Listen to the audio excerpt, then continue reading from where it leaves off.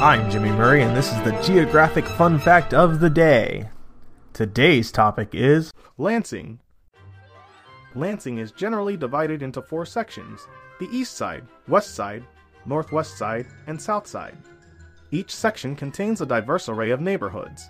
The east side, located east of the Grand River and north of the Red Cedar River, is the most ethnically diverse side of Lansing, with foreign-born citizens making up more of its population than any other side in the city.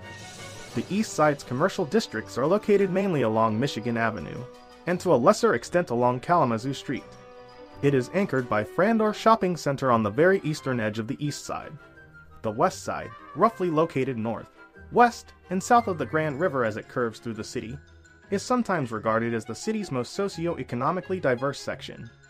This side also contains Lansing's downtown area, though this neighborhood is often included as an area all its own. Outside downtown, this side is largely a collection of residential neighborhoods and is served by only one other commercial area along Saginaw Street. However, it also includes a small part of the Old Town Commercial Association.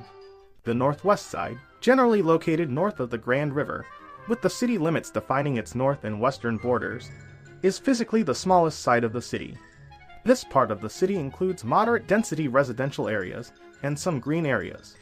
North of Grand River Avenue, the main street of the side, lay warehouses and light industrial areas served by a major rail line that runs through Lansing.